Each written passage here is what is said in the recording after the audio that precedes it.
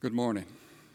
Today's scripture reading is 2 Timothy chapter 4, verses 6 through 8. 2 Timothy chapter 4, verses 6 through 8. For I am already being poured out as a drink offering, and the time of my departure is at hand. I have fought the good fight. I have finished the race. I have kept the faith. Finally, there is laid up for me the crown of righteousness, which the Lord, the righteous judge, will give to me on that day, and not to me only, but also to all who have loved his appearing. Good morning to everyone. It's good to see you this morning. If you're visiting with us this morning, we're thankful that you're here. We're happy you're here. Thank you for joining us, and we want you to come back. We want you to be with us every service that we have and join us in the worship here of God together. It's a beautiful day in many respects, and we have much room for Thanksgiving. This morning, I want to discuss a subject matter that I hope will be encouraging to us. Sometimes this particular area we're looking at has its challenges, but this morning's lesson is intended to encourage us that we can meet these challenges. There are various types of races that are carried on. We have automobile races, foot races, boat races, and so forth. And there are times when you see people struggling to finish a race. I recall a couple of times seeing a foot race, track race, and see someone running and something happens and they stumble and they fall. And I've seen times when a fellow runner will stop and pick them up and help them to finish that race. I saw one time where a parent came out of the stands and got their child and helped them to finish that race. It's important to finish the race. Well, in the passage that Brother Gladney did such a good job of reading a moment ago, Paul talks about that through inspiration. And in the translation that he used in the verse 7, when it says, I have finished my course, I have finished my race. Well, that's what I want to talk about this morning. I want to talk about finishing the race. It's a seriously important thing to start the Christian race. I mean, actually, if we don't start it, how can we end it? How can we finish it? It's seriously important to start it. However, it is just as serious to see it through, to finish it, to take it on through the end successfully. And Paul, in this passage, encourages us as he talks about this subject matter. And when we think about this, Paul is a wonderful example, and he gives us some wonderful teaching in these verses that would encourage us as far as finishing the race, completing what we've started. Let's look at some of the things that we're able to see here. First of all, there is the idea of preparation. In verse 6 there, he said, I am ready. He's ready. Well, what is it that he's ready for? Well, obviously, it is death, because he is facing death. Now, there are some who suppose that, this may have been just moments before his death, just maybe an hour or so. Well, we don't know, and so I'll just leave it there. But we know that it was sooner to come than it had been in other writings that he gave. But anyway, he's looking to the time in which, as James says, the spirit will separate from the body and he will experience physical death. Now that's in line for all of us. And there are none of us who are going to be able to avoid such. If the Lord comes again, there's going to be a change there as well. But this is something that we face.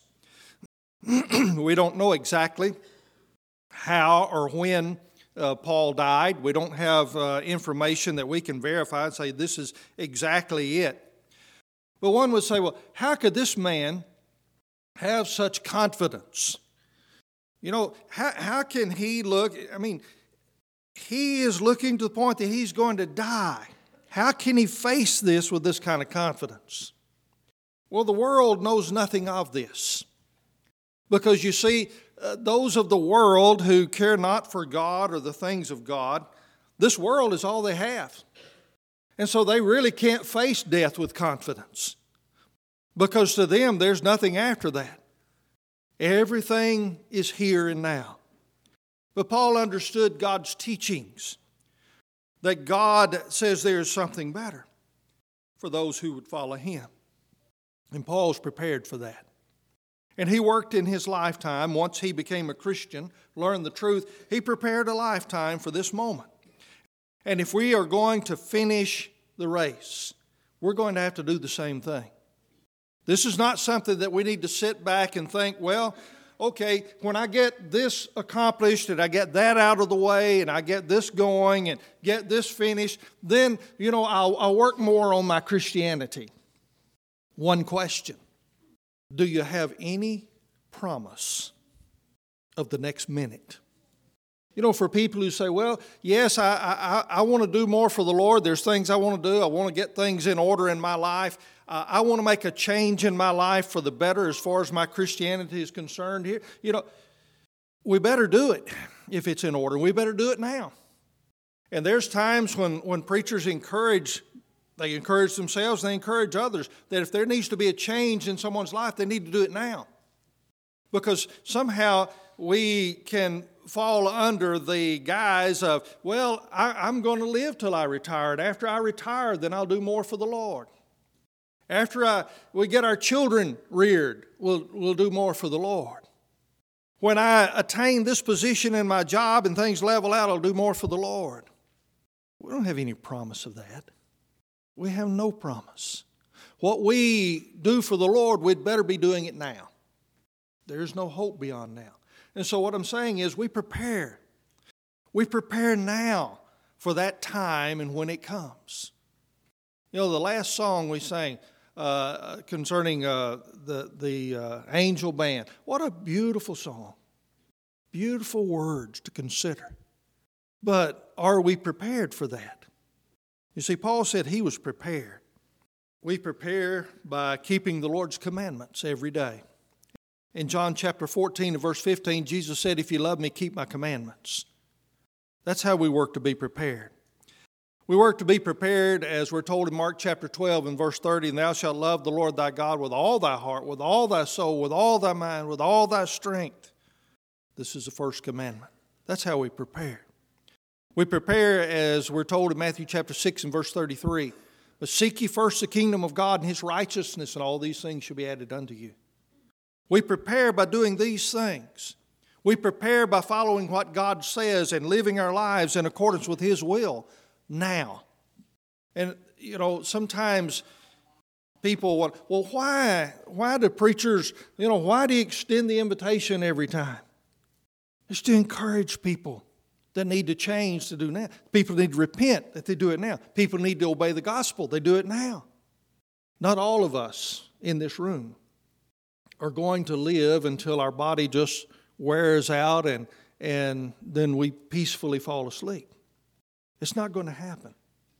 When you get out on the highway around here, you could very well spend your last days or your last time, your last moment driving down the highway because you may get hit and your life could end.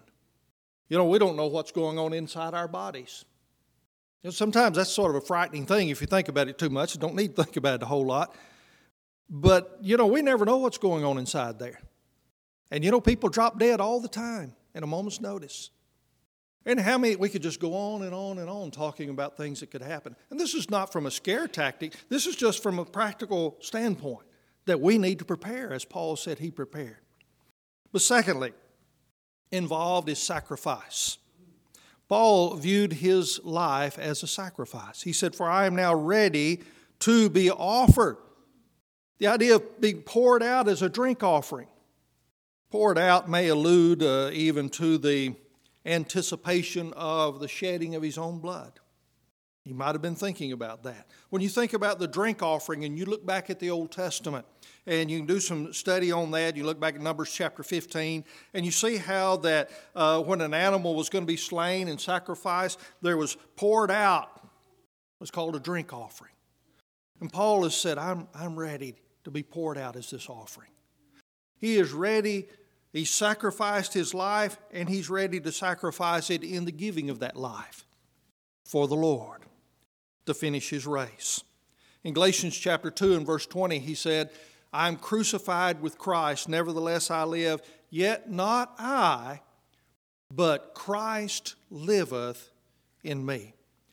In the life I now live in the flesh, I live by the faith of the Son of God who loved me and gave himself for me. What's Paul saying? Paul's saying, I sacrificed what I would otherwise have been doing with my life. I sacrificed that to give it to God. Now, not all of us, obviously, are going to stand in the position of carrying that out as Paul did or as other people in similar situations in the manner they did. Because everyone's not going to be a preacher like that and a missionary. But every one of us are called to do that.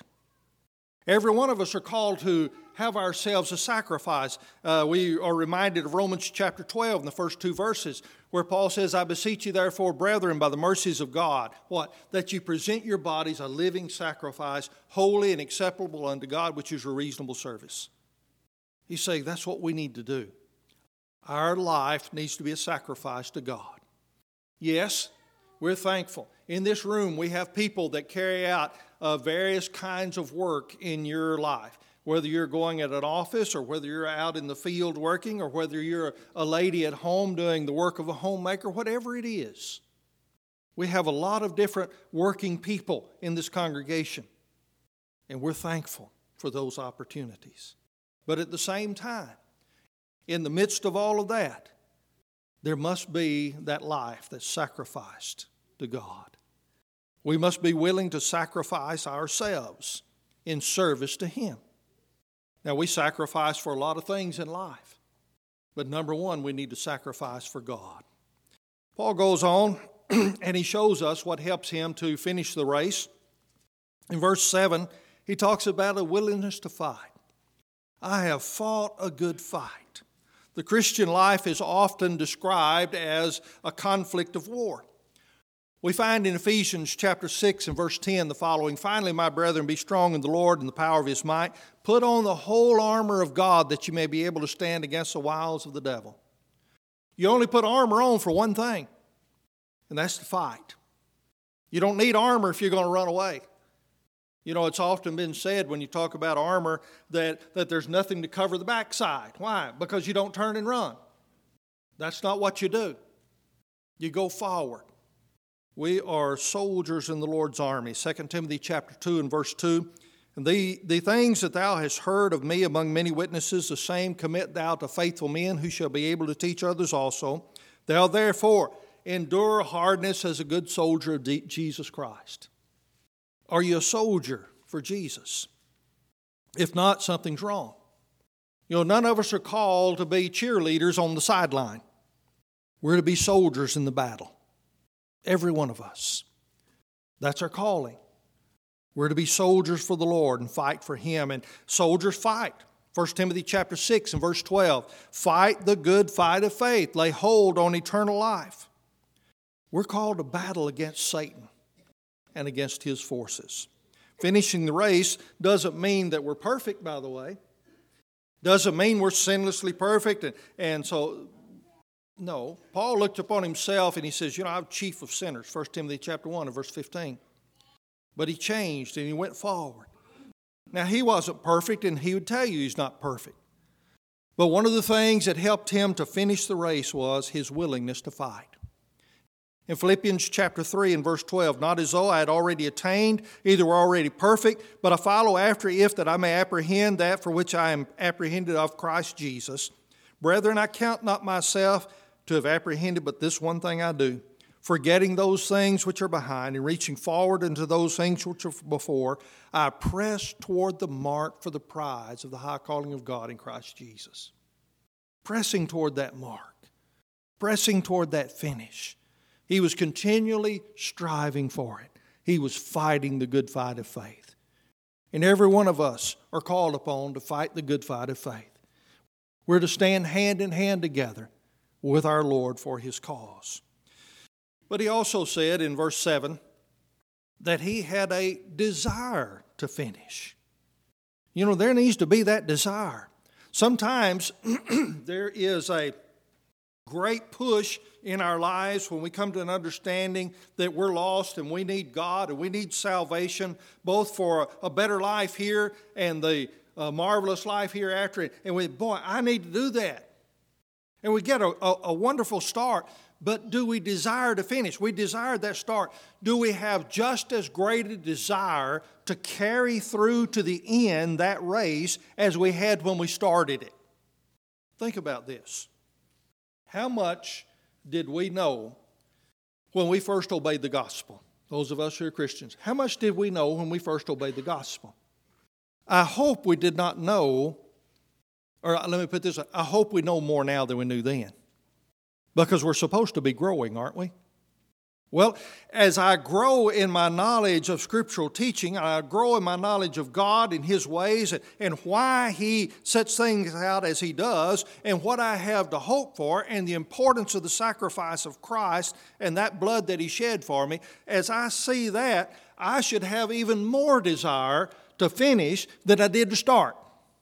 Because as I grow, I learn more and I gain more knowledge of the greatness of God and what He does for me and what He has for me now and what He has for me hereafter. Why shouldn't I desire even more stronger to finish the course than when I started it? Doesn't that stand to reason? If I don't, then maybe I haven't been studying as I should. Maybe I haven't been taking into my heart the things that I've been listening to or reading as I should. And maybe I need to get more intent on it.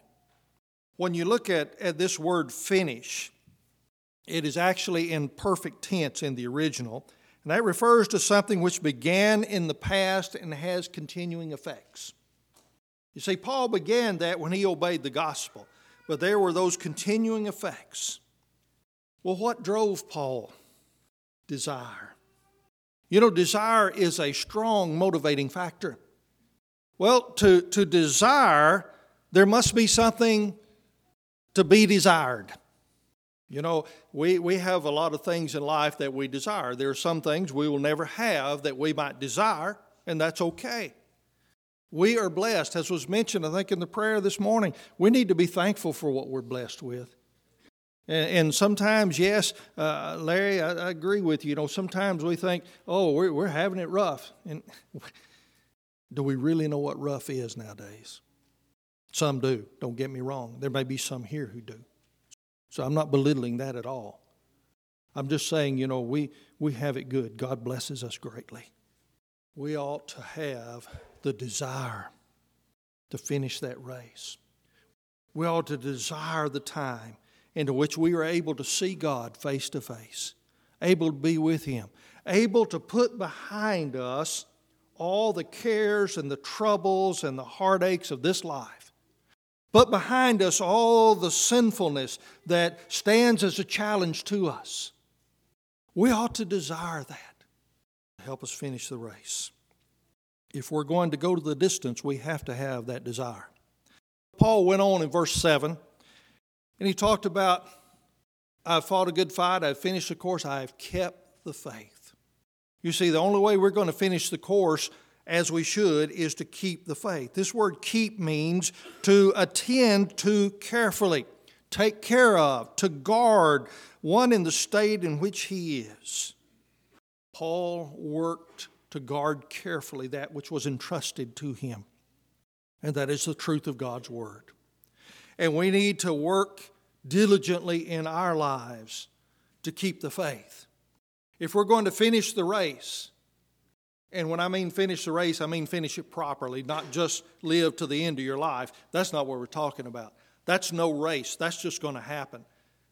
The race, the Christian race, to finish that, we're going to have to keep the faith. If I don't keep the faith, I'm not going to finish it. He had maintained faithfulness to Jesus Christ in spite of suffering.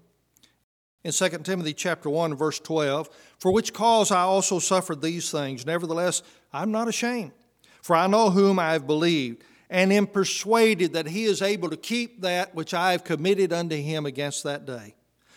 Hold fast the form of sound words which thou hast heard of me in faith and love which is in Christ Jesus.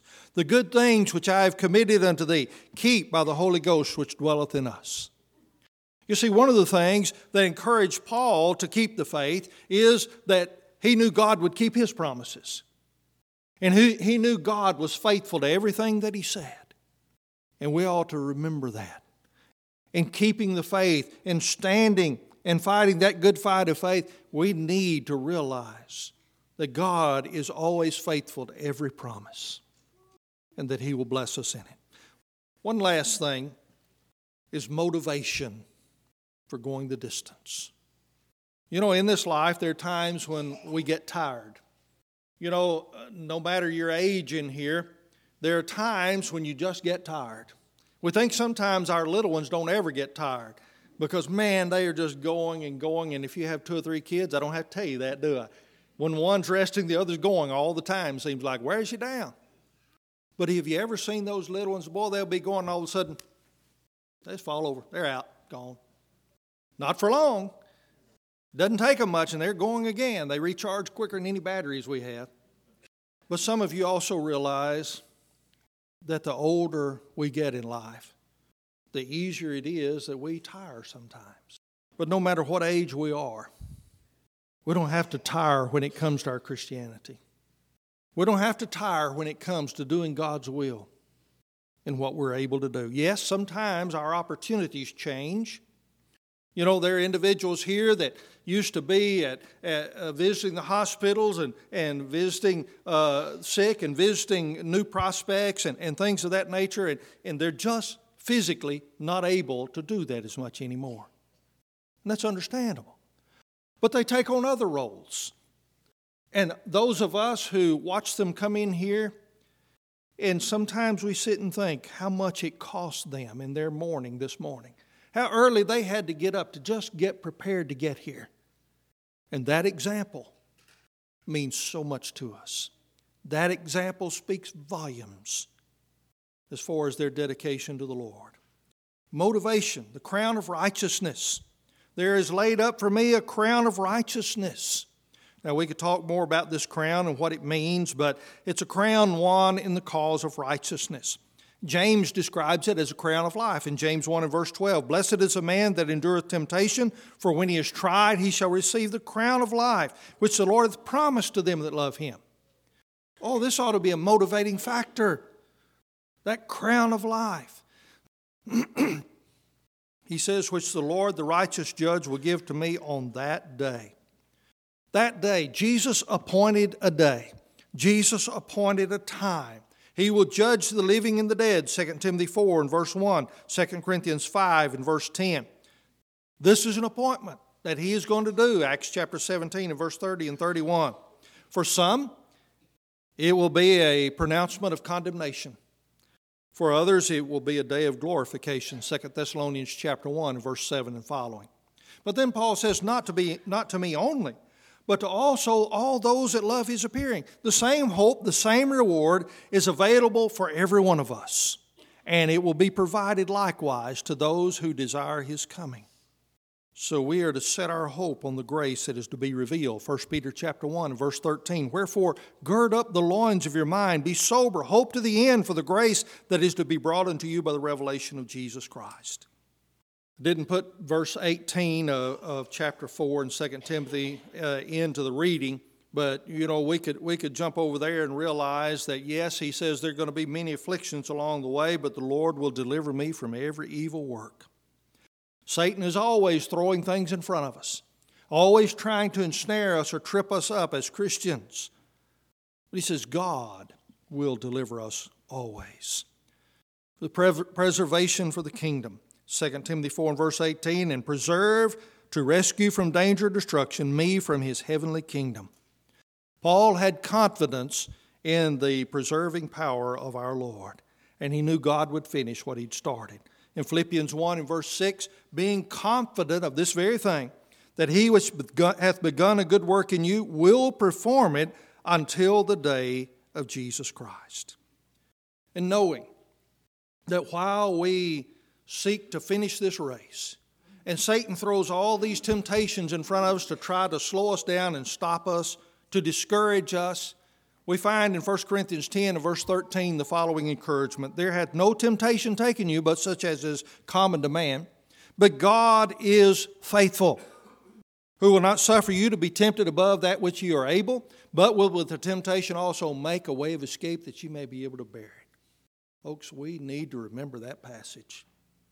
We need to understand the power that's in that passage, that God promises us. Well, do we have that same trust? Are we to the point in our Christianity that we have the same trust that Paul has in those promises of God? Knowing that we are kept by the power of God, as is mentioned in 1 Peter chapter 1 and verse 5, who are kept by the power of God through faith unto salvation ready to be revealed in the last time. You see, Paul talks about finishing the race. And he said he has finished it. But then he says it's to all of you. That crown of righteousness is for every one of us who finished the race. There's a lot that could be brought out here, but that's to help us and remind us a little bit of the importance of these verses and what Paul is trying to encourage us in. Paul is encouraging us to finish the race.